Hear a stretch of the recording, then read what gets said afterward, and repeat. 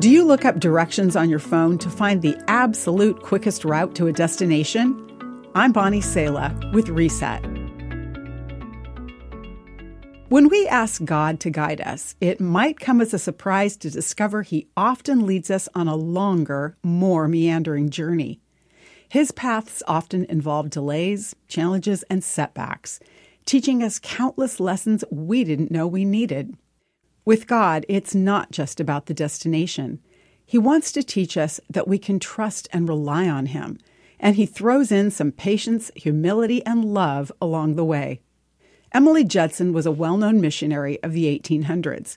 She wrote home from what was then called Burma about how unexciting much of her work was. This taking care of teething babies and teaching locals to darn stockings and trying to get an eatable dinner is really a very odd sort of business.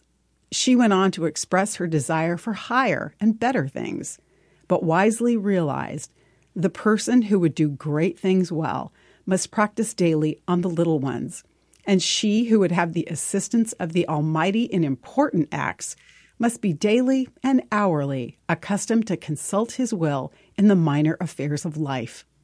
It's easy to miss God altogether in our inconveniences. We often make the mistake of thinking God only works through breakthroughs.